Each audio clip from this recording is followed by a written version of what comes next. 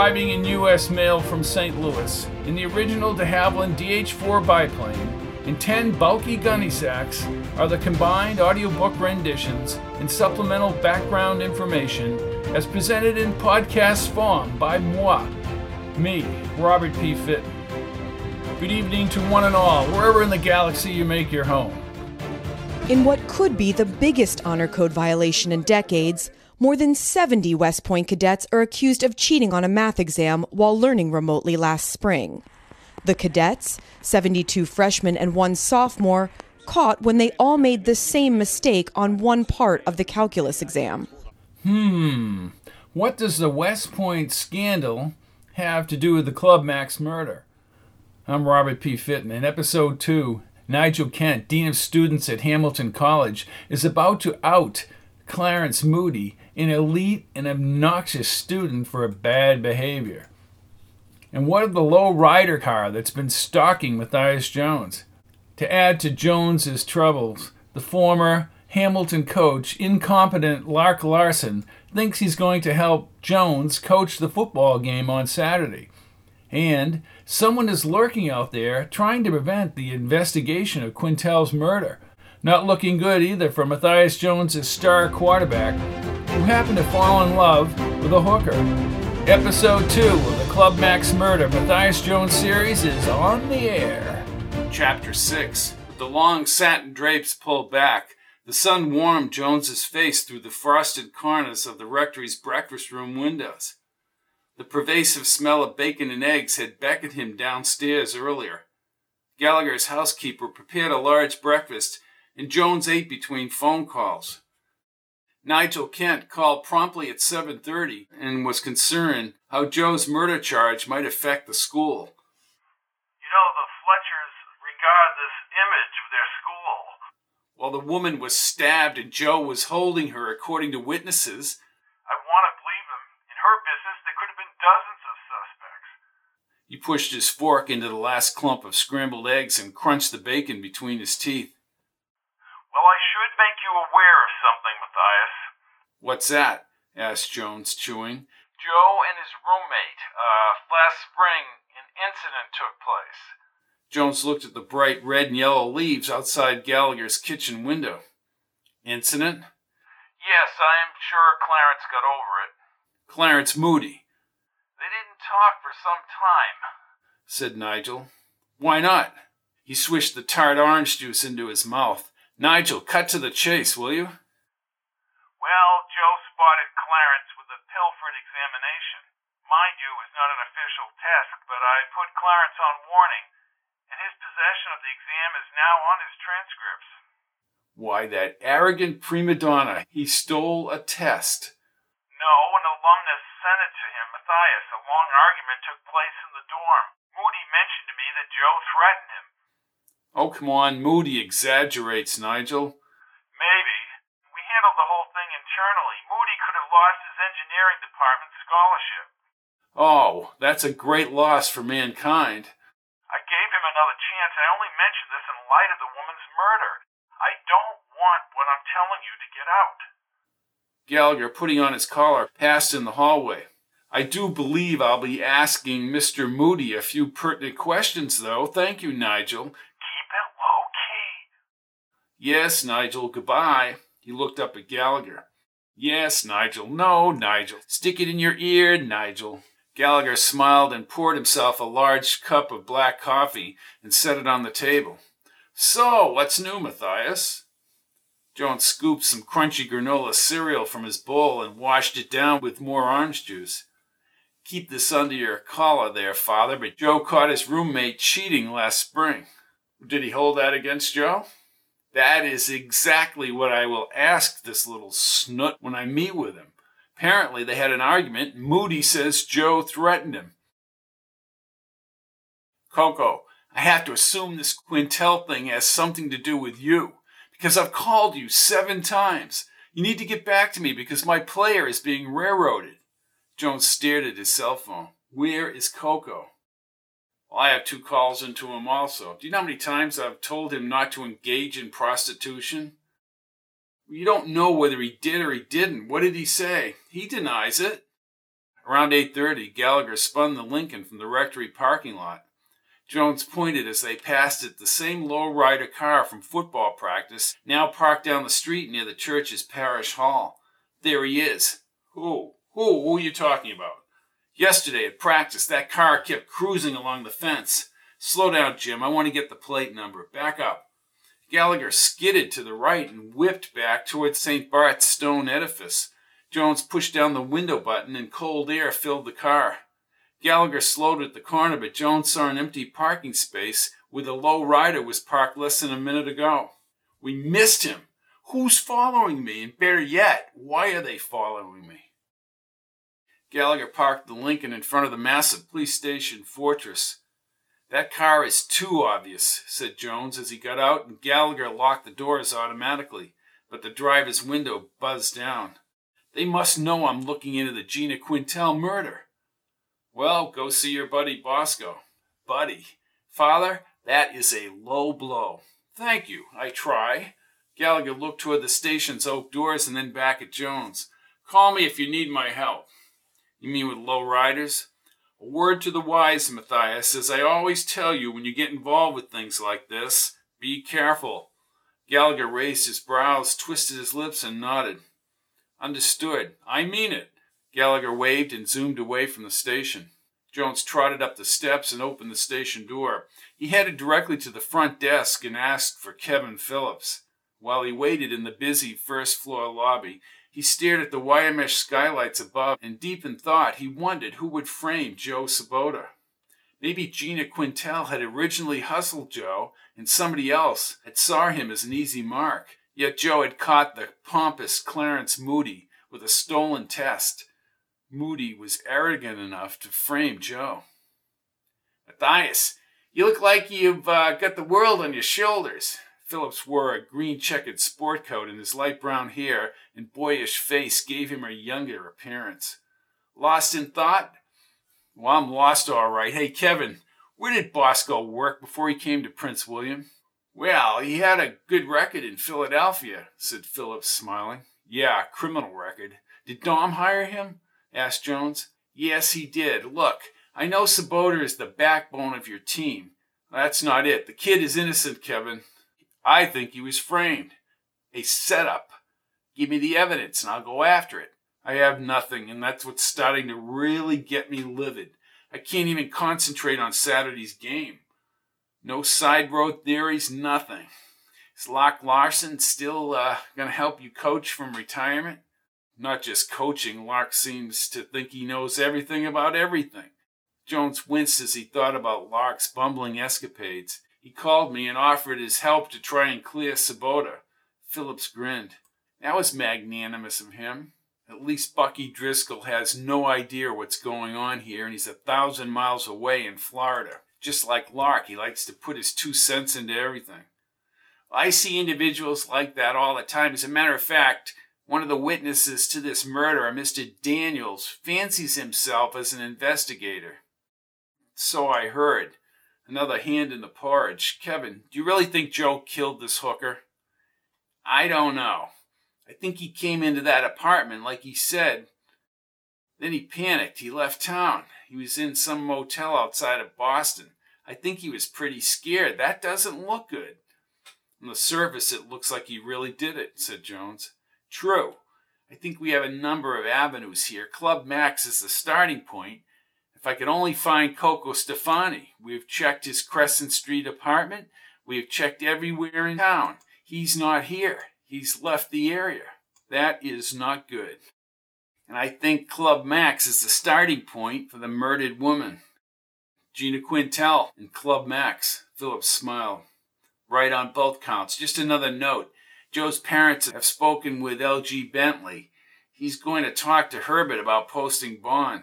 Well, G can do it. He has the connections. What do you say we go out to Covington Arms? Take a look around. The scene of the crime. That sounds good to me. I have to get that kid off. He's innocent. Phillips maneuvered the unmarked Navy sedan up to a dark stone apartment building with the name chiseled in the smooth gray block up top. Covington Arms. Here we are. I need to get this car washed. Tell me about the 2 witnesses. The guy I told you about sleeps most of the day. He works from 11 to 7. Very touchy. And a nicer older lady named Mrs. O'Toole on the first floor. She's presently out of town. I talked to her a long distance. Daniels lives on the second floor, just below the Quintel apartment. You talked to Joe's roommate, Clarence Moody? Jones debated whether to tell him about the stolen exam and the argument.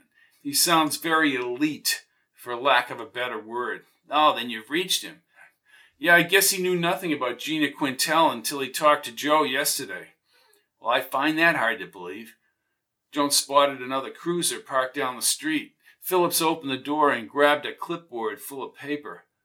Your guys? Asked Jones, stepping onto the street. Yeah, I've got him searching everything around the apartments for that murder weapon. We swept the apartment for the usual. I'll tell you, Miss Quintel was a busy girl. The abundance of fabric threads, body hair, fingerprints, and other crud would make your head spin. Plus, Kip Bosco is wandering in and out. Well, that was a mistake. Dom sent him in here. Talk about not following procedure. Jones got out the passenger side. I'm sure that murder weapon is long gone.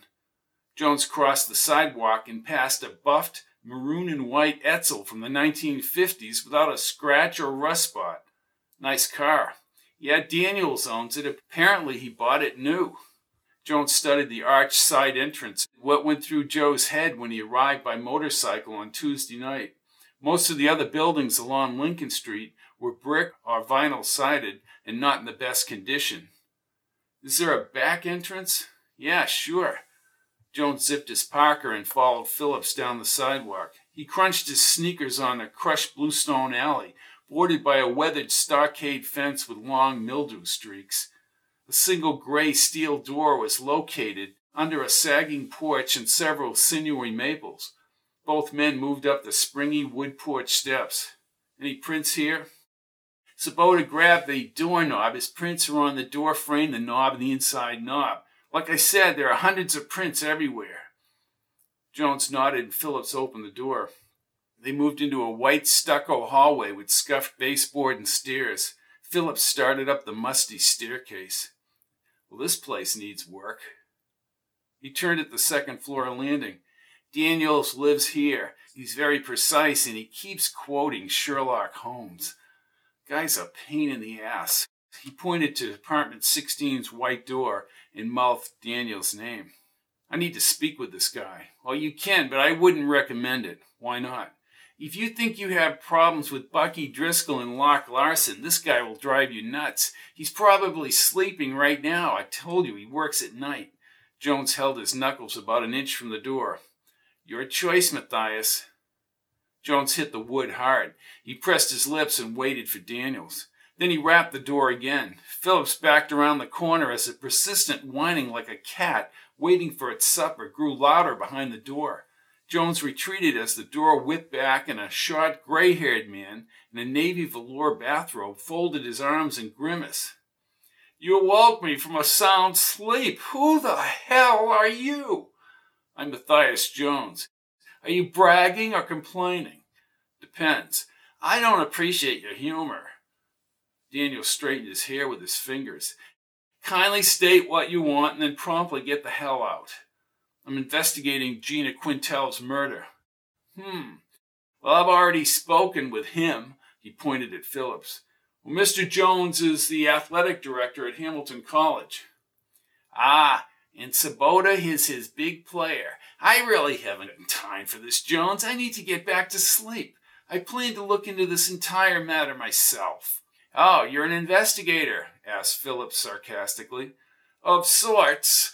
He produced an odd smirk. I think sometimes more can be accomplished outside the official realm. Don't trust the police, huh? Asked Phillips. Daniels' face tightened. Let me tell you something, Lieutenant. If I have to talk with that fat Bosco one more time, I will file a complaint with the department. Well, Bosco is a boob. Well, that's the first intelligent thing anyone said. Okay, Jones, I'll talk to you, but not now. I need my sleep. Between feeding Mrs. O'Toole's cats and she said she would check her message machines in Arizona. I don't know which cat food to feed which cat. That woman is the most confusing person. When would you like to meet? Asked Jones. Don't call me, I'll call you. Good day. Daniel slammed the door and Phillips put his hand on Jones's shoulder. I warned you. Jones shook his head and trailed behind Phillips up the stairs. Yellow police tape was still stuck across apartment 17's door. Phillips tore off the tape and quickly pulled a key from his pocket. Like I say, we have gathered a ton of stuff. Clayton and his people will earn their pay this week. Phillips pushed open the cracked door and Jones moved inside. He immediately saw the deep blood stains across the white shag rug. Anything could have been caught in that rug. We went through it for 2 days, but feel free to get on your knees. Well, I just may do that. To his left was a glossy white bookcase strewn with a few hard-covered classics and a small living area beyond. He walked slowly around the bookcase, stared at the blood, now caked on the white shag pile. A silver stereo unit was housed within a simulated oak entertainment center behind tinted glass next to a small Sony TV. Jones pushed the remote and the news channel flipped on the screen. You see something I don't? Asked Phillips. I just want to see what she last saw. Or maybe the killer. Maybe she watched the news channel and maybe she didn't. He shut off the set and pulled open the tinted doors and pushed the stereo's receiver button. To his surprise, WHMT resonated within the large floor speakers around the room. He quickly turned up the volume knob. Isn't that the college station over there in Hamilton? Yes, it is. A couple of students in the studio were talking about some new form of music Jones didn't understand. Joe could have put the stereo on, but remember what he said. He came in, he saw her, and he picked her up in his arms. When Daniels came in, he ran out. I'm going to take him for his word. Well, Daniels has said the music was on. Oh. Jones moved toward a kitchenette beyond the bookcase, bordered by the bathroom, and a bedroom near an old white refrigerator and pink counter. He walked across the green linoleum squares and into the bedroom. The room was slightly larger than he thought. Satin red curtains and sunlit yellow shades covered the long frame windows. A king-size bed with a brass headboard extended from the colorful, flowery wallpaper. The bed was stripped to the bare mattress. On the urethane end tables, silky shaded brass lamps with hanging tassels spread over books on current affairs and news magazines. This woman was no dummy. No, she wasn't. Bosco won't comment on what Coco knows. The fact that Coco's not answering calls tells me he knows something. Coco's very sly and very charming. Very rarely gets arrested. He has power and money. He's very generous from what Bosco says. You know him, Matthias. Phillips stood in the bedroom doorway. Matthias, you look around. I'll be in the front room. Sure, Kevin. Go ahead. Thanks. Jones stared at the rug. He bent down and pushed his fingers slowly through the heavy shag fiber around the bed. For 5 minutes he scoured the area. He stood when Phillips called out from the front. Anything? Nothing.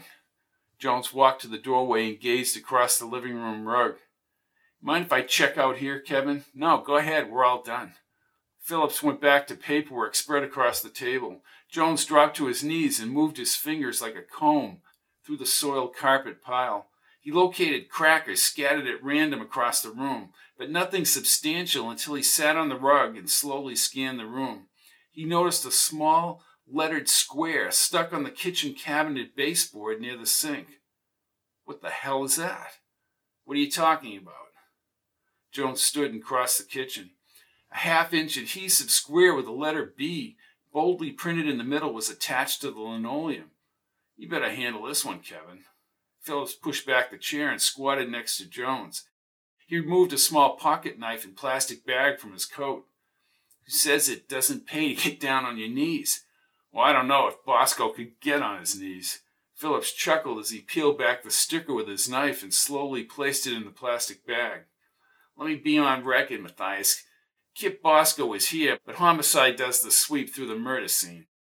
From the college station, Larry Resnick's voice resonated on the speaker. There's my starting quarterback.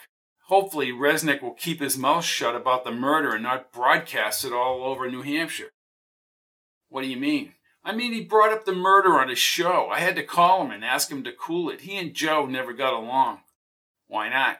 Mutual girlfriend. Well, that's interesting. I need to talk to Resnick.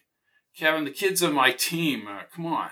I discount no possibility. Tomorrow night, I'm Larry Resnick, and I'll be playing jazz every Monday, Wednesday, and Friday night. That's the Larry Resnick Show. And Friday is listener call-in night. We'll see you then. Enjoy your evening. I don't think Joe will be playing on Saturday. Phillips studied the adhesive letter. I feel bad for Sabota. Kid has potential. Potential? He could have a pro career, and now he's ruined. Jones hovered in the bedroom doorway again. Kevin, was that bed made when you guys got in here? No, the sheets were all messed up. DNA testing will take a few weeks.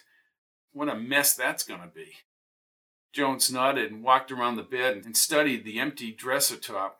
What was on that dresser? Well, we found a wooden-handled brush, a handheld mirror, and a silver lipstick tube. Oh, and a takeout menu to Mario's Pizza Parlor on Canal Street. Chewing gum half open next to a bottle of heavily scented commotion perfume. On his notepad, Jones penned the items from the list. Phillips pointed to a replica of an antique brass and porcelain telephone. We found the phone had been wiped clean of print. Sabota says he didn't do it.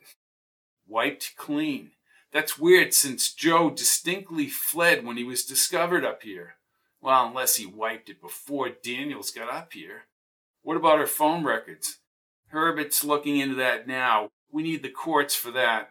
I'm sure those calls are as numerous as everything else in this place. I understand.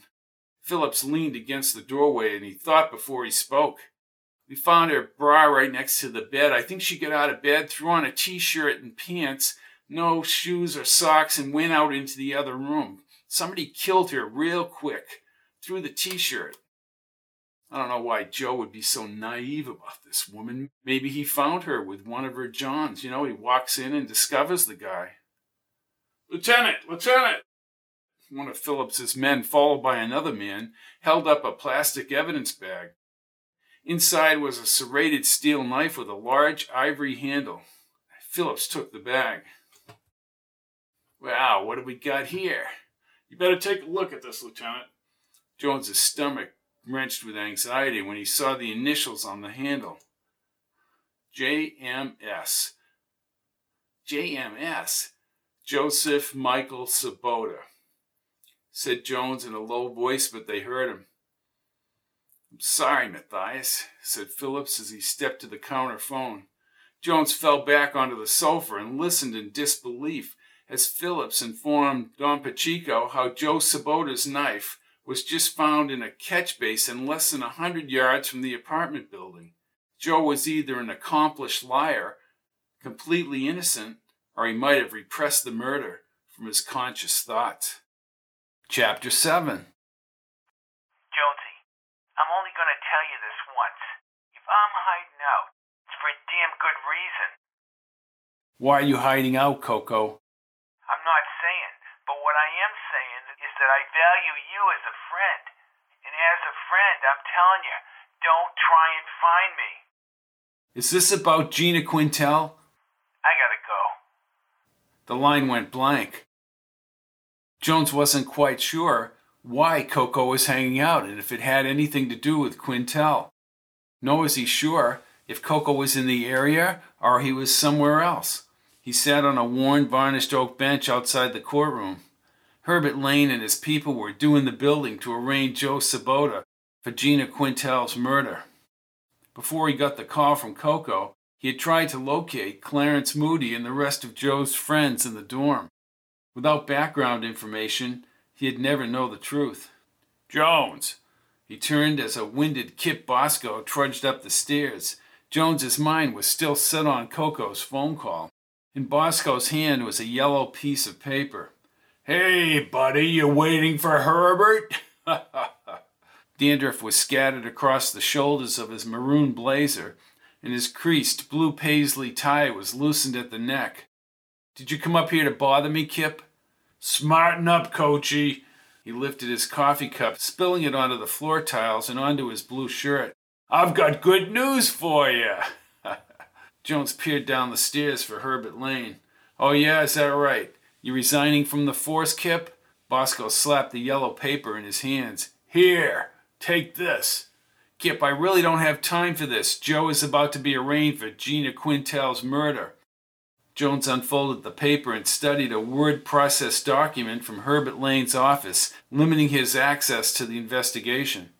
An additional addendum allowed him to look into the Quintel murder, but only if he was supervised by Kip Bosco. Well, this is the dumbest thing I've ever heard of. He can't do this. Oh yeah, smart boy, you violate that order and I can lock you up.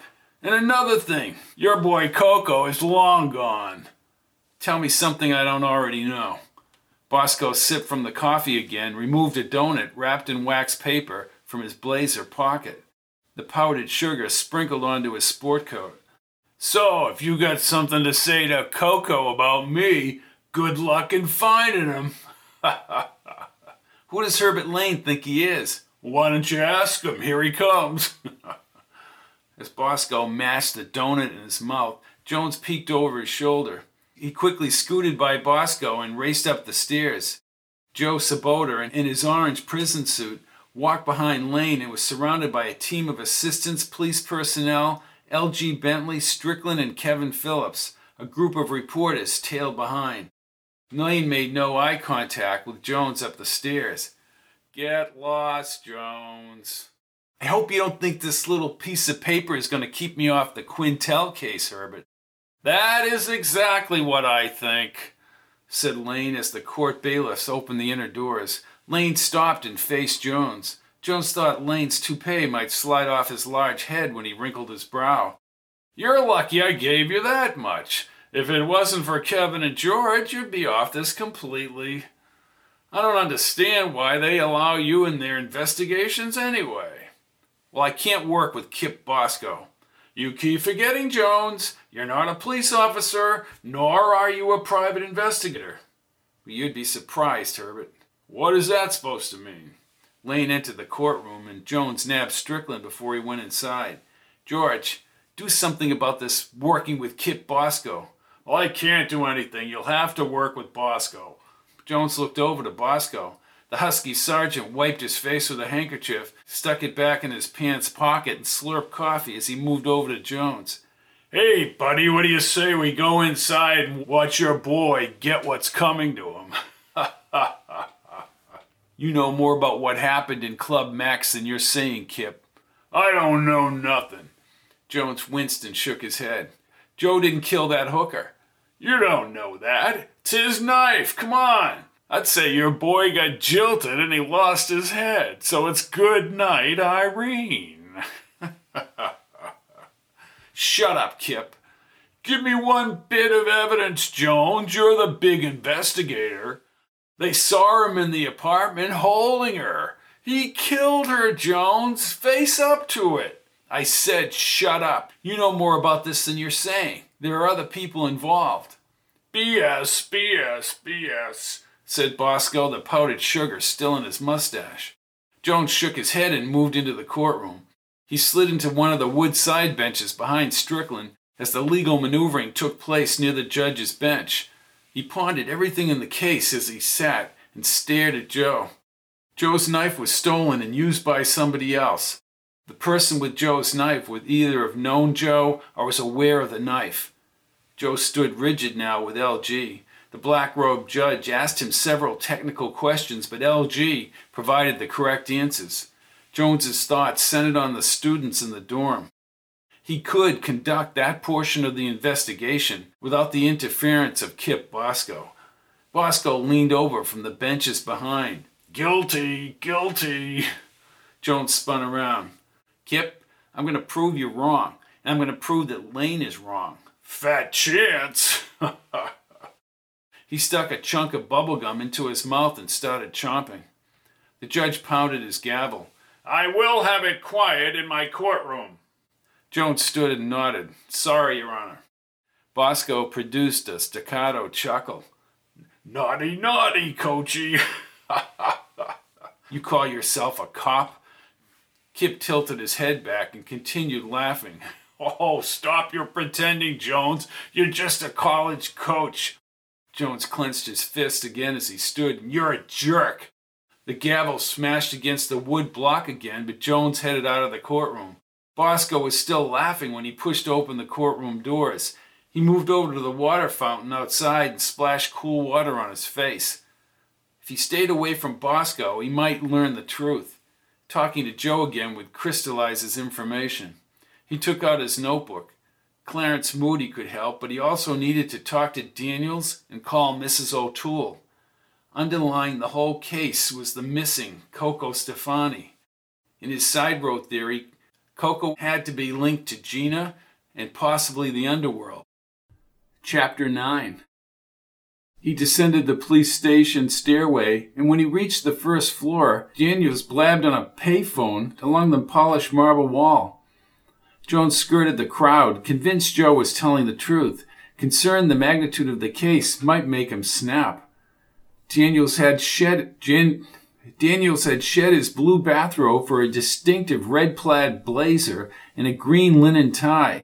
His gray hair was recently cropped. He lifted the receiver onto the hook and raised his left eyebrow as Jones approached. "All right, Jones, I'm ready to help you." "Excuse me?" "I said I'm ready to help you solve this crime." He looked Jones over as if he were inspecting for bugs or germs. "What's the matter? You too proud to want my help?" "Well, the first thing we need to do is establish a motive. Motive, indeed, is the primary focus of this and any investigation." He pulled out a yellow-lined notepad from below the phone and jotted something on the sheet with his gold pen. "Now, I suggest we begin with motive. I've read the reports." "Oh, you have?" "I only wish I could have been in Holmes's position." "Holmes?" "Jones, you call yourself an investigator and you know nothing of the great Sherlock Holmes?" Jones shrugged his shoulders and opened his mouth to speak. "In the speckled band, he tells Watson they were just in time to prevent some subtle and horrible crime." "Well, look, Daniels, I don't know too much about Sherlock Holmes, but I dare say we are not in time to prevent anything, nor was the crime subtle." Daniels tucked the yellow pad under his arm and, with his back arched, walked toward the front doors. He raised his left brow again, and his voice possessed a tapering, condescending tone. "Well, perhaps you should read Holmes." "I didn't mean to insult you." Daniels stopped, but kept his back to Jones. "I would appreciate any help in this case." "Better we work together," said Daniels, abruptly turning. "I question the knife being found near the scene of the murder. My powers of deduction would lend themselves to think that you're a football player would be smarter than that. Have you talked to Joe?" "No need to. I would rather rely on the powers of observation." "You have a car?" "Yes, of course. Why?" "Can you give me a ride to Hamilton? I'd like to discuss what you saw the other afternoon and during the time leading up to the murder." "Don't you own a car, Jones?" "It's in Hamilton," Jones said softly. "What was that?" "I said it's in Hamilton. Can you give me a ride or not, Daniels?" "Let me get this right. You come to Prince William without your car." "Correct." Daniels twisted his mouth around. Honestly, Jones, I shall give you a ride. We must discuss the case quickly. I only have a few hours before I have to go to work. I may take some vacation time if this gets interesting. I think I have 68 days accumulated. Why don't you join Mrs. O'Toole in Arizona? Do you know that woman spelled out on her answering machine to the world that she had left for Arizona? Why not put a sign in the window inviting someone to break into the apartment?" "Well, I heard the message." Jones motioned him across the station. "After you, sir." "Well, thank you, Jones." Daniels walked upright like an aristocrat, heading for the reviewing stand. "Good. I was wondering how I was going to get back to Hamilton." The maroon interior of the Etzel was as pristine as the exterior, full of chrome and more spacious than Jones had thought. Daniels gripped the large plastic steering wheel with both hands as if he were actually part of the antique car. He pulled away smoothly and cautiously from the parking meters and merged into traffic. Jones ran his fingers over the smooth vinyl seats and the black metal dashboard. This is quite the car. Well, it's presently worth $72,000. Oh, come on. Jones gazed across the extended hood. Daniels looked like an airline pilot as he scanned the road in the rearview mirror and then checked the gauges. And insured to the letter, I might add. What do? You work in a warehouse? Asked Jones. Daniels' dashboard blinker made a popping noise and flashed bright green. I work in the warehouse, yes. We ship out electronic parts, thousands of them. I balance the books after the day's shift has gone home. Long after, believe me. The night shift is much more in tune to their work. Did you see him do it? Asked Jones. Jones, if you are referring to the Sabota boy and the dead woman, the answer is no. And I've made that very clear, that this is not a reasonable assumption. It's not a reasonable assumption to think that he did kill the woman. What about Mrs. O'Toole? I called her on the phone, said Jones. Oh, God help you. And what about the knife? Did Joe have it upstairs? I didn't see any knife, and I assure you I scanned thoroughly for any weapon.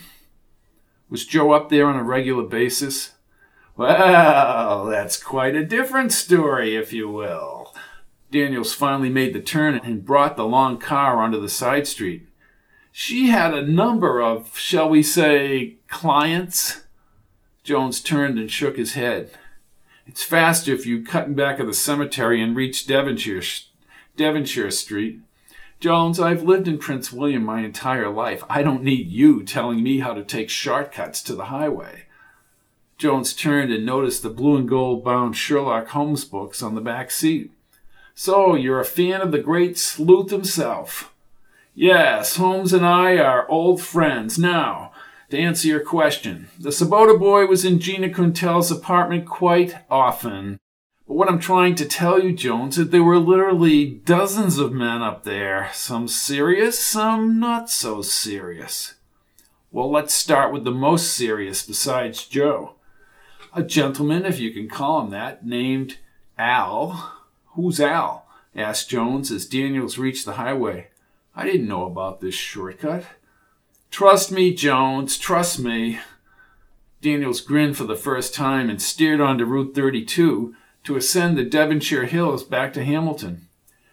Al lived in there off and on before Sabota. Now, Mrs. O'Toole said they were married, but let me give you a caveat right now. Do not, and I repeat, do not put 1 ounce of credence in what that woman says.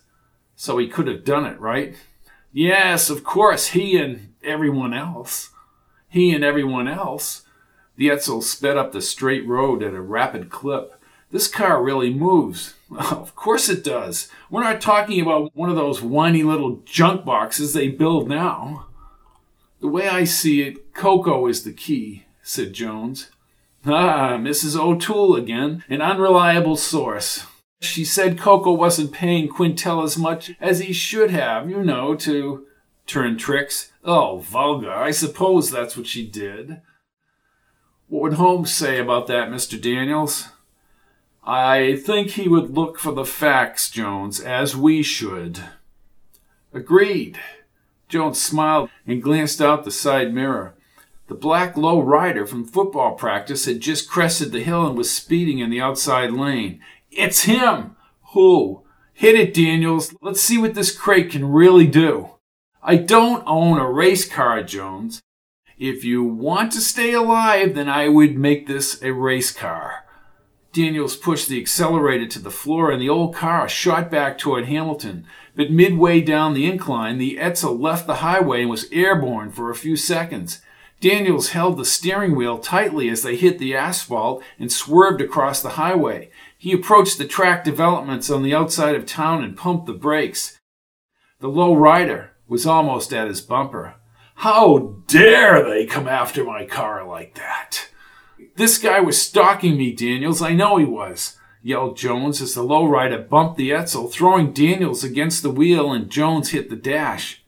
Why, that son of a bitch! Daniels pushed the brakes again as the low rider neared the Etzel. The long barrel of a handgun pointed through the open passenger window. With a quick flash, the first shot shattered Daniels' rear window. Both men ducked as two more bullets punctured the driver's door, and Daniels skidded to a stop. The lowrider's tires squealed and peeled out at high speed back up the hill toward Prince William. Jones held Daniels' wrist across the seat. "Are you all right, Daniels?" "This is all your fault, Jones." Daniels sat up and looked out the driver's window. "My dear, sweet, innocent car." "Listen, they were after you as much as me." Jones finally sat up. Cold air blew through the jagged hanging glass, and the lowrider disappeared over the Prince William side. Both men opened the Etzel's doors in unison. Jones rounded the car. 2 clean 3-inch bullet holes had penetrated the door. "You're lucky to be alive, Daniels." "That was original paint!" Daniels walked around the car's body and leaned toward the rear windshield. "Gone!" "Like I said, you're worrying about the paint and we could have been killed. I need to get to George Strickland." "Jones, I should send you the bill for this." Jones looked back up the road. "Why don't you send the bill to them?"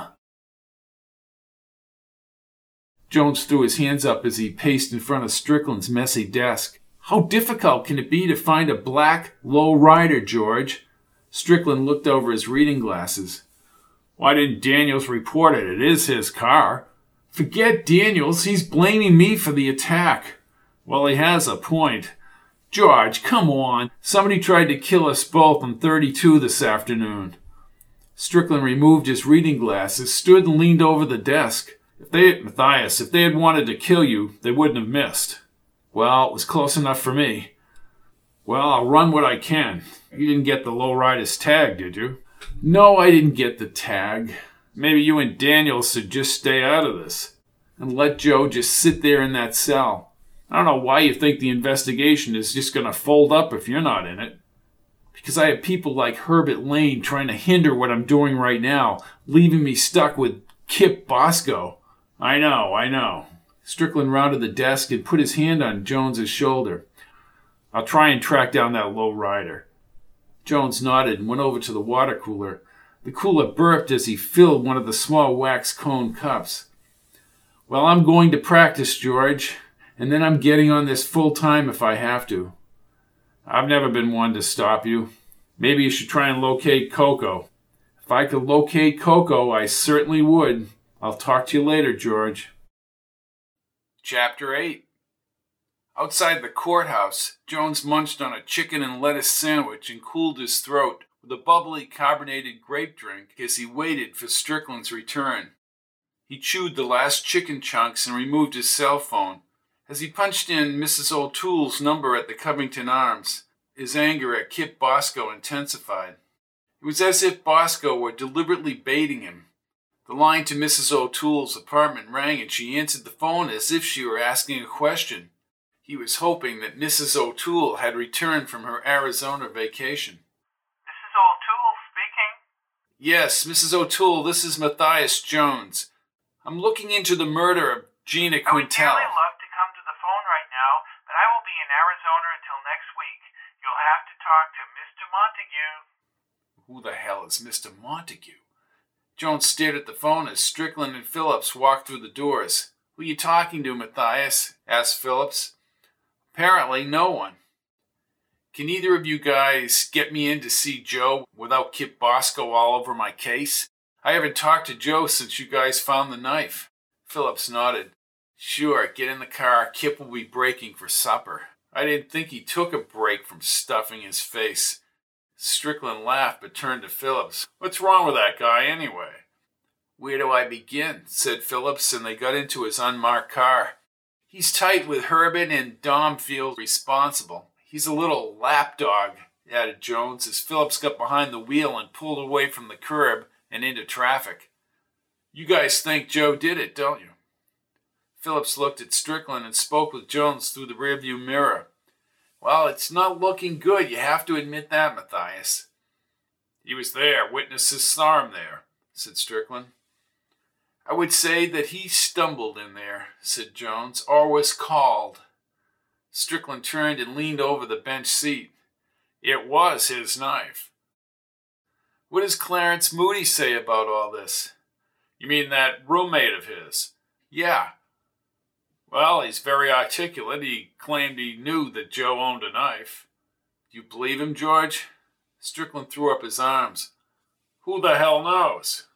Using your logic, anyone could have wielded that knife, said Phillips. Joe's a popular kid. Only Moody and Resnick had tiffs with him. Jones pointed forward. Moody did have a tiff because of the exam, but Resnick and Joe just plain hate each other. There has to be a substantial reason for somebody to frame another person for murder, or there must be a need to kill, said Phillips. Exactly. Neither Moody or Resnick were that upset, that I'm aware of. But Cocoa, said Jones. Yes, Cocoa. He may have people roughed up, but he's not a murderer. I agree.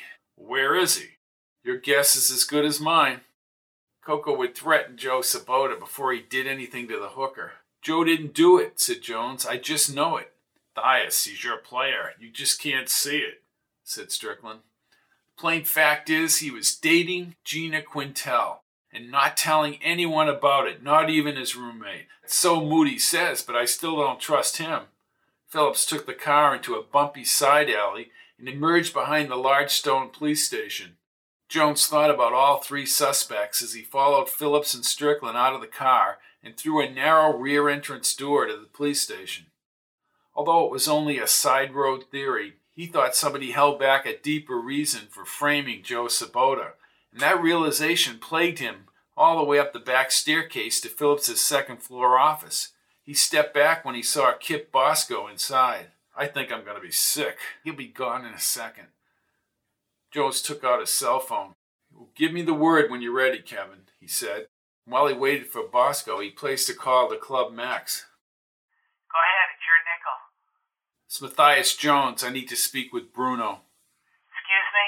I said I want to speak to Bruno.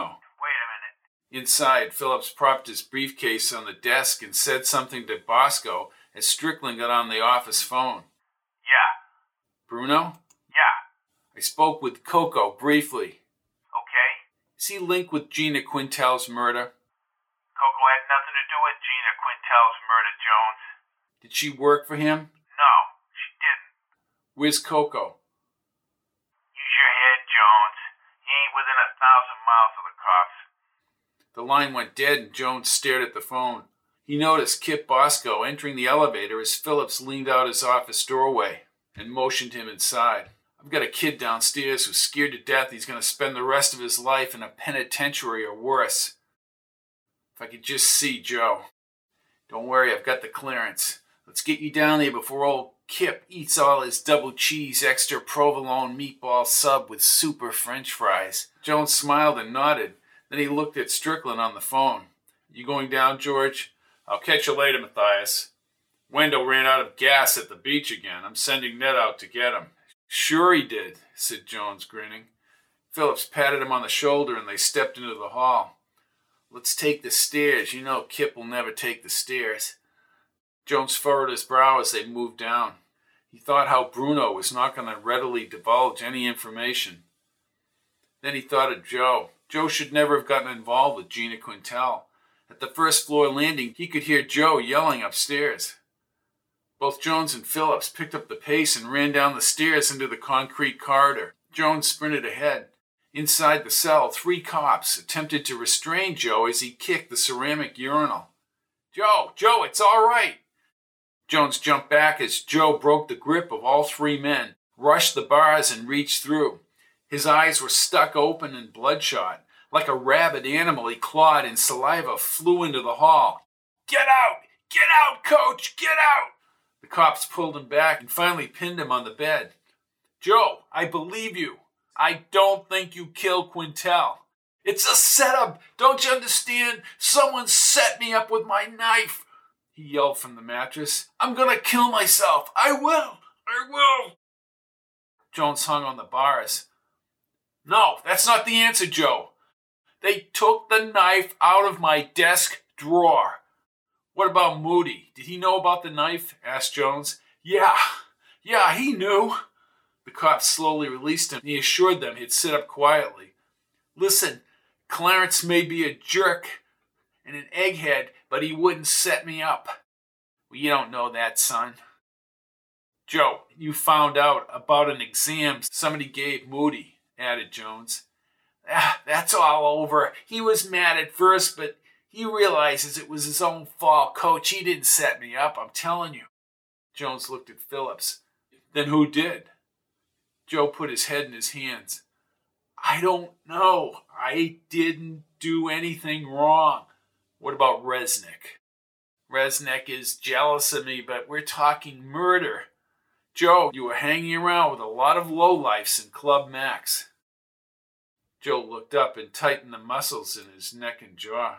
Listen, I know I shouldn't have been in there, but I fell in love with Gina Quintel. I don't doubt that, and I'm not castigating you. We need to go through this whole thing.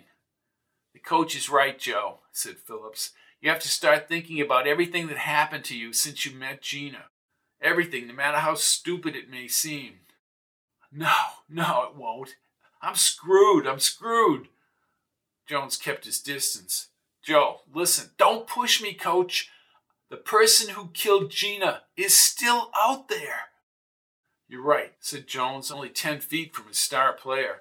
Demons dwelled behind Joe's glazed eyes. Jones wondered if he was going to crack. All right, somebody set you up. We need to find out who could have done this. Joe again put his head in his hands. I'm sorry, Coach, I didn't mean to get into this mess. I just wish I were dead. Don't talk like that. I'll find the truth, Joe. Joe stood quickly and went over to Jones. He looked up with sunken eyes. His once wide grin was now diminished into a downturned, depressed caricature of his self-confidence. The strong, rippling muscles shook in fear as he clutched Jones's hands through the cold bars. Jones swallowed and had no evidence, no side road theories for proving Joe's innocence. What do I tell my parents? Do I tell them I've been shacking up with some hooker for the past month while my grades slipped? They don't have any money.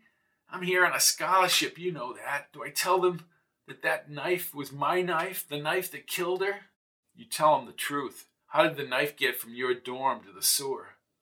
I don't know. Clarence wouldn't let anyone near my desk, and I usually locked the door to the dorm. Well, the plain fact is Moody had access to that knife. Joe released his grip and stepped back. He gazed into a small courtyard and shook his head. Anybody could have taken it out if you really think about it. If Moody didn't take the knife, who else knew about it? You're not going to like this one, Coach. I already don't like it. People at Club Max. What do you mean, people at Club Max, Joe? Here we go again, Club Max. I'm sick of hearing about people at Club Max. Who at Club Max knew about the knife? All the guys. When we were over there after the first game, Larry Resnick started giving me a hard time. Larry's name comes up again. I keep it in my desk for protection, not that I can't defend myself. See, I bring it in my knapsack when I go hiking. How did Larry know about the knife? Asked Jones. I must have talked to him about it before. I don't remember. Most people in the dorm knew I had the knife. It was no big deal. The surreal sound of Resnick's voice on Gina Quintel's radio repeated through Jones's thoughts. Suspecting one of his players of murder made Jones uneasy. He pictured little Larry Resnick throwing the football at practice yesterday. Larry doesn't like you. But does he have anything specific against you? No. Jones tightened his brow. Yet he knew about the knife. Well, other guys did too. They all razzed me, Coach. It was no big deal. You know how it is. I've done it to them too. Larry Resnick, Sully, Davy Costa, they were all wowed. Monique heard. I know she did. Oh, who, pray tell, is Monique? Asked Jones. Gina's friend. Gina's friend. Another hooker? Yeah, I think she's one of Coco's girls. Jones nodded. Well, I bet Bosco knows Monique. Yeah, he does. Bosco is a sleaze. I don't care about him right now. I care about who killed Gina Quintel. If Bosco is holding something back, I'm going to find out. Coach, my point is the whole side of the bar heard them razzing me. You know how it is when guys get drunk? If Bosco won't tell me, I'm going to Club Max. I'm going to talk to this woman, Monique. And the bartender, Bill, I told him about the knife when I got the pitcher of beer.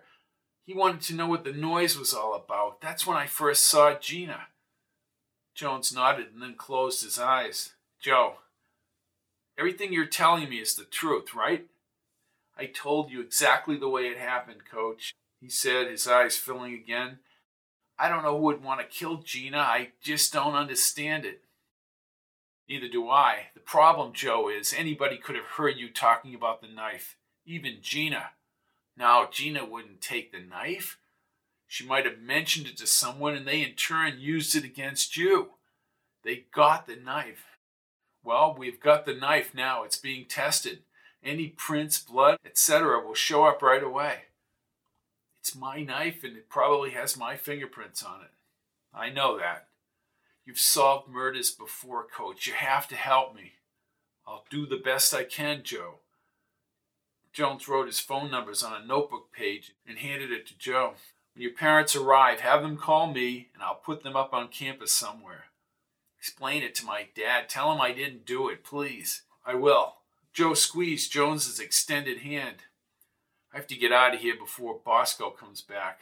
Well, Bosco is in Coco's hip pocket. Really? Jones started to turn, but faced Joe again.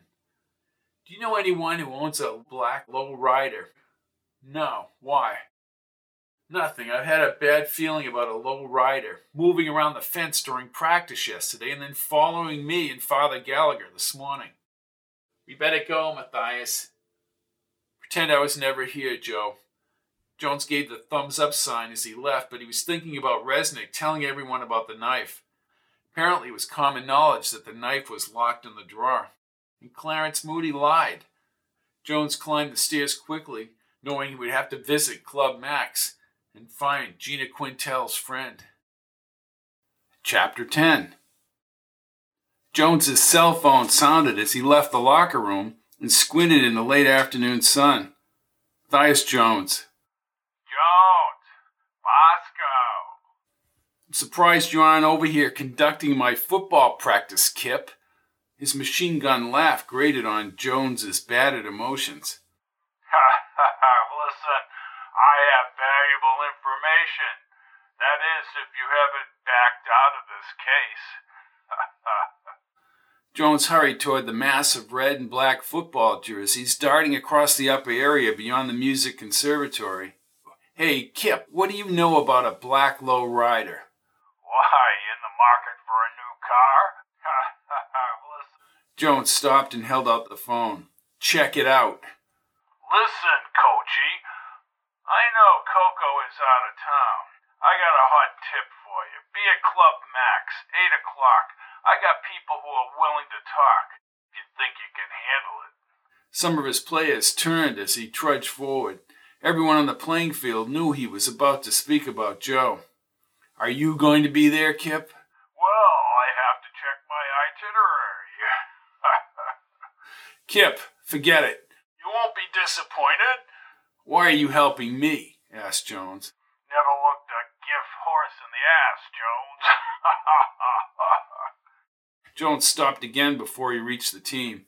You'll excuse me, I find it hard to believe that you'd help me. Your choice. Bosco's laugh tapered away as he ended the call. I hate that guy, Woozy. You and the rest of the county. Jones stuck the phone in his back pocket and looked at his players. The weather was still cold and he zipped up his windbreaker as the team gathered around. Woozy handed him a steaming cup of coffee, but Bosco bothered him as he faced his players.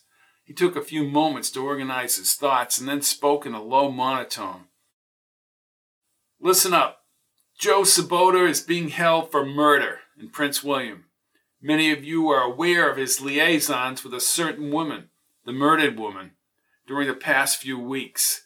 I won't make any judgment on Joe's behavior, boys, but I truly think this is a type of behavior that leads directly to the predicament he's in right now. You might have heard rumors about a knife. Those rumors are true. It's Joe's hunting knife. Well, Joe wouldn't kill anybody, shouted Larry Resnick. Jones stared at him, wondering why Resnick had needled Joe about the knife at Club Max. He wanted to question Resnick about Joe's locked dormitory drawer. Is he all right, Coach? Asked Sully. Sully was at Club Max when Joe met Gina Quintel. I just left him this afternoon. He's convinced he was framed. Well, somebody took the knife, shouted Resnick again. Jones's head snapped toward Resnick. Resnick's quick defense of Joe and his ill-timed broadcast the other night sent Jones down the side road. He looked into the younger man's solid blue eyes. Who did it, Larry? Resnick shrugged his shoulders. Well, I don't know. After practice, I want to talk to you and with whoever was at Club Max with Joe after our first game. You guys should have known better. Look at the trouble Joe's gotten into. The least of his problems is not playing in the St. Pat's game. Resnick looked away from Jones. Jones knew, despite his own antipathy, he needed Resnick in Saturday's game. Larry Resnick will be taking Joe's place.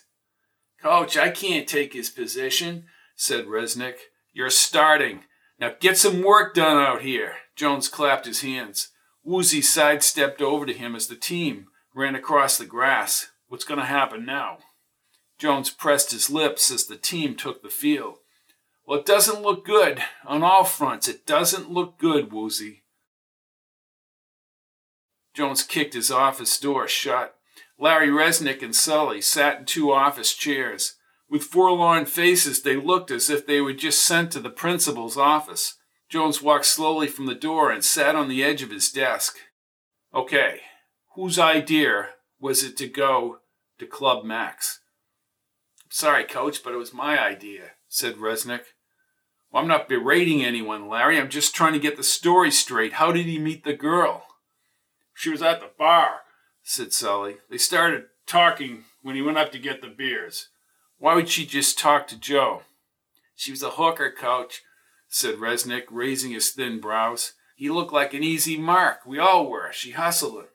Hookers do that, but hookers don't establish long-term relationships. It's bad for business, said Sully. That's why this whole scenario baffles me, said Jones. It doesn't make sense that Gina Quintel would have a relationship with Joe. What do you know about this woman? We knew that he spent the night, said Sully, but Joe kept everything that happened later secret. What do you mean, secret? Yeah, we never knew he was involved with her long term. Rusty Keogh didn't know, neither did Davy Costa. What about Clarence Moody? Asked Jones. Oh, Clarence is in a fog, said Sully. He wouldn't know. But he is Joe's roommate, added Resnick. Jones turned toward Resnick. Larry, why would you bring up the subject of Joe's hunting knife at Club Max? I was just trying to be funny. He slid his teeth along his lip. Then he spoke in a lower voice. See, we had a few beers, Coach. Wait, you thought you were being funny by talking about a hunting knife? Yeah. Odd the knife should be brought up. How did you know about that knife, Larry? Well, everybody did. Clarence said he didn't, said Jones. Sully leaned forward in the folding chair. Coach, Clarence is in another world. The rest of us know about everyone in the dorm. Joe told us that before. We were just giving him a hard time. Unless Moody is lying, what do you think happened? Joe didn't do it, said Sully. He's a tough guy in the field, but he just wouldn't knife somebody to death. Joe's afternoon outburst in the cell came flying back into Jones's thoughts. Even if she broke off the relationship, he wouldn't have done it. He must have really loved her, said Resnick. Maybe it was too much for him to take. Who heard you talk about this knife? Asked Jones. Lieutenant Phillips asked us that, said Sully. We had no idea it would be used to kill somebody, said Resnick. That's not my question. Who heard you guys talking about the knife? Some people in the other booths might have heard, but we weren't paying attention. We were all buzzed, Coach. I'm sorry, said Resnick. You were buzzed, and now Joe is in a jail cell. Jones pushed his fingers through his hair, and that knife was in his desk drawer. Sully looked at his friend. Clarence must have known about it. No, Joe says Clarence didn't know about it. I happen to think he's lying. Resnick stood and held his temples. Wait, Clarence must have found out because he mentioned the knife being in the desk when the police released the statement about the knife. Yes, But he could have known after the statement was released. Jones circled Clarence Moody's name on his notepad. Any of you boys know a guy named Al? Maybe another boyfriend of Gina Quintel? Jones waited only a few seconds, but nobody answered.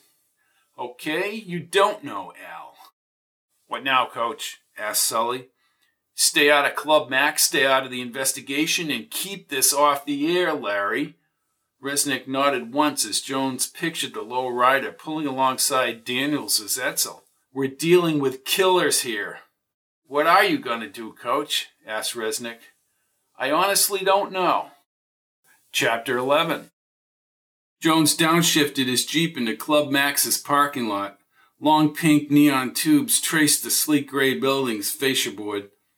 The neon extended to the flat roof and formed Club Max in huge, funky pink letters on the top. Surrounding the crammed parking lot were twisted junkyard mounds behind a new stockade fence extending to the river. More vinyl-sided three-deckers rose in the distance along a narrow street. A group of grubby bikers entered the club as he panned for the low rider. He walked past the motorcycles. The shiny chrome pipes glistened under the pink neon. A patron of this club could have fired at Daniels' Etzel. He was about to head inside when someone rapped his shoulder. Adrenaline pierced his gut and he spun around with both fists clenched. Daniels, clipboard and yellow legal pad in hand, stood in a smooth leather coat, white turtleneck, and light pleated slacks. You scared me half to death. Jones, you're a bundle of nerves. Relax. How did you know I'd be here? Kip Bosco. Oh, wonderful. You must act, man, or you're lost. Nothing but energy can save you. This is no time for despair.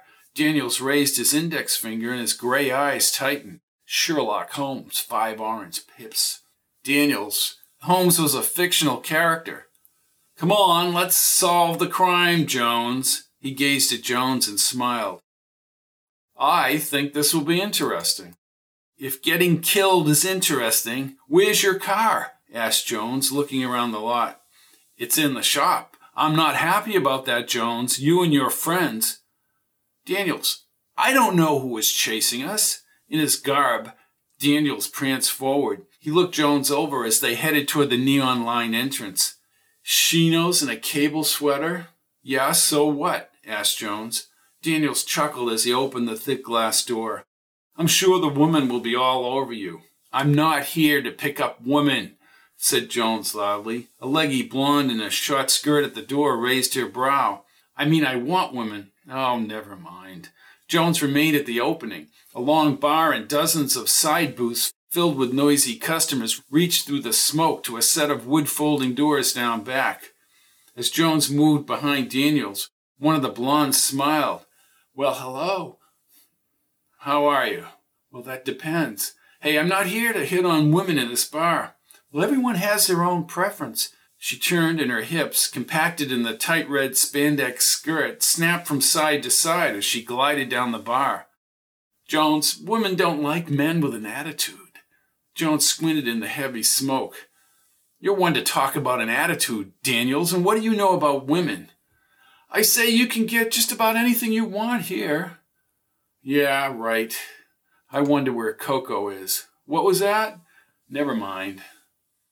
The loud music muffled Daniels' words. Bright reflections from a convoluted silver sphere spun wildly through the multicolored flashing lights above the crunched dance floor, and a fast action hockey game, picture colorful and crisp, flashed on the prodigious widescreen television beyond the dance floor. More booths lined both sides of half-open wood-folding doors near a jukebox along the back wall.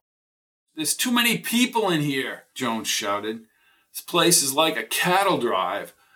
Jones sidetracked along the bar. I could see how my team would come over here after a game. Sabota told me that story. I thought you weren't going to talk to Joe. Don't be bothering Joe, Daniels. Jones maneuvered his way over to a young woman with auburn hair flowing onto her ruffled tuxedo shirt. She mixed drinks while an older man with dyed brown hair, leathery skin, and an open blue shirt worked down the opposite end. The woman turned to Jones and Daniels. What can I get you, gents? Gents? Jones asked, smiling as he turned to Daniels. What would you like, Daniels? Something mild, maybe some elderberry wine? Give me a whiskey straight up. Jones did a double take. I would have guessed something a little toned down. And you, sir? She flipped 2 glasses in her hand as if she were a machine ready to start production. Just give me a beer. Straight up and a beer. Say, I'm looking for Bill, said Jones. She squirted the whiskey, and Jones wondered how Daniels' stomach would react to straight liquor. Well, Billy should be in any time. He starts at 8. If you gents want to wait, just make yourself at home. Gents, do we really look that much out of place? She pulled back on the tap and handed a glass to Jones. She lifted the whiskey to Daniels. Daniels covered his mouth as he spoke to Jones. You've got to nix the chinos and sweater routine. That's powerful stuff there, Daniels, said Jones. Nectar of the gods. The bartender smiled. I would say this man is quite familiar with the nectar of the gods. You are very perceptive, my dear, replied Daniels. She smiled again, making suggestive eye contact with Daniels. He moved past Jones and leaned toward the woman. How long have you worked here, my dear? Well, just a few months. Again, she gave him a sultry look. Jones winced and looked down the bar. A crew-cut man with a cement face and marble eyes emerged from behind the folding doors. Well, there's Bill right now. Daniels continued his conversation with the bartender. Daniels is the name. Tell me, you look like a girl who's just been doing this on the side while she finds something more appropriate to her background and education. Jones tried to break in. Daniels, I'm going down to talk to Bill the bartender. Daniels looked into the woman's eyes. I'd like to ask you a few questions. Sure. People now waited in line for their drinks. Jones walked away with his beer. Oh, don't mind me, Daniels. Don't mind me. Do what you have to do, Jones. Jones slid down and walked toward Bill. A red tattoo with a pitchfork and horns was etched into his reptilian skin neck. Jones set the beer on the glossy bar and looked to his left, baffled how easily Daniels had coveted the girl's attention. Bill was behind the bar and spoke to an older guy going off duty. What do you want? Jones turned quickly. You Bill? Who the hell are you? I'm Matthias Jones. Kip told me you'd be coming by. I've been over here before, but I don't know you. I know Cocoa personally. Cocoa ain't here. I've never seen you in here. Then again, I work the wee hours. I have a few questions. Right. Bosco says you're a guy who likes to play detective. Listen, pal, there's a kid I care about sitting in a basement cell over there in Prince William. My heart bleeds for him there, Jones. A slender guy with a crop of blonde hair and in a navy 3-piece suit plopped himself between Jones and the bar, and he requested drinks. Bill grabbed a couple of glasses. He slowly mixed 2 drinks and took another order. Listen, Bill, said Jones loudly, I want to know about Gina Quintel. Bill never looked up, but he mixed the next round. Never heard of her. Right. I want to know why Gina Quintel started a relationship with Joe Saboter. I want to know about the knife. He set down the drinks and with money in hand, walked back to Jones. Somebody else called out an order, but he grabbed Jones's shirt. Listen, I told you I don't know nothing, Jones. Now beat it. Where's Cocoa? He won't take too kindly to you roughing me up. Cocoa ain't here, I told you that. Jones crushed his thumbs into Bill's wrist. The bartender backed off and shook his wrist. Jones then pushed him back against the wall. I told you, Bill, I got a kid downtown in a cell and he's innocent. You're asking for it. Oh, really? I ain't involved in this. What about Cocoa? Is he involved in this? Why isn't he around? Bill shook his head. You get a hold of Cocoa yourself. I ain't saying anything against him. Where is he? No comment. Oh, come on. Well, you heard him, Jones, said Bosco. Bill's eyes were fixed on Jones's clamped hands. He released his grip. I told you, Kip. Let him and Phillips figure out what's going on here. You don't want to get involved in this. Involved in what? Jones, you ain't listening. You don't want to know about things with no relevance to the murder. What things? Asked Jones. I only do what I'm told. Listen, I gotta go back to work. Bill backed up, breathed erratically, and adjusted his shirt. He resumed taking orders to Jones's right. Jones shook his head and exhaled. Gina Quintel was at the center of something bigger. He checked the mix of people in the rowdy club. Even if he could find Cocoa now, getting something of substance was risky. Club Max, what a waste of time. Jones asks the question, who would frame Joe Sabota? Jones has no evidence to indicate Joe was framed. And his friend Cocoa Stefani is missing, hiding out, with Gina Quintal's background at Club Max at the center of the investigation. And now, Herbert Lane is indicting Joe Sabota for the murder of Gina Quintal. They have Joe's knife. Kip Bosco, the corrupt vice cop, knows more about Quintal's murder than he's saying. And then there's the annoying Sherlock Holmes buff, Daniels, who gets involved in the investigation. When someone in the low rider fires shots at Jones and Daniels' old Etzel, Daniels becomes furious. Back on the football field, the smaller and less talented Larry Resnick takes over at quarterback while Joe Sabota rots in jail. Next time, Jones tracks down Cocoa while Daniels digs deeper. I'm Fitton, still at Club Max, waiting for a streetcar. Toodle-doo.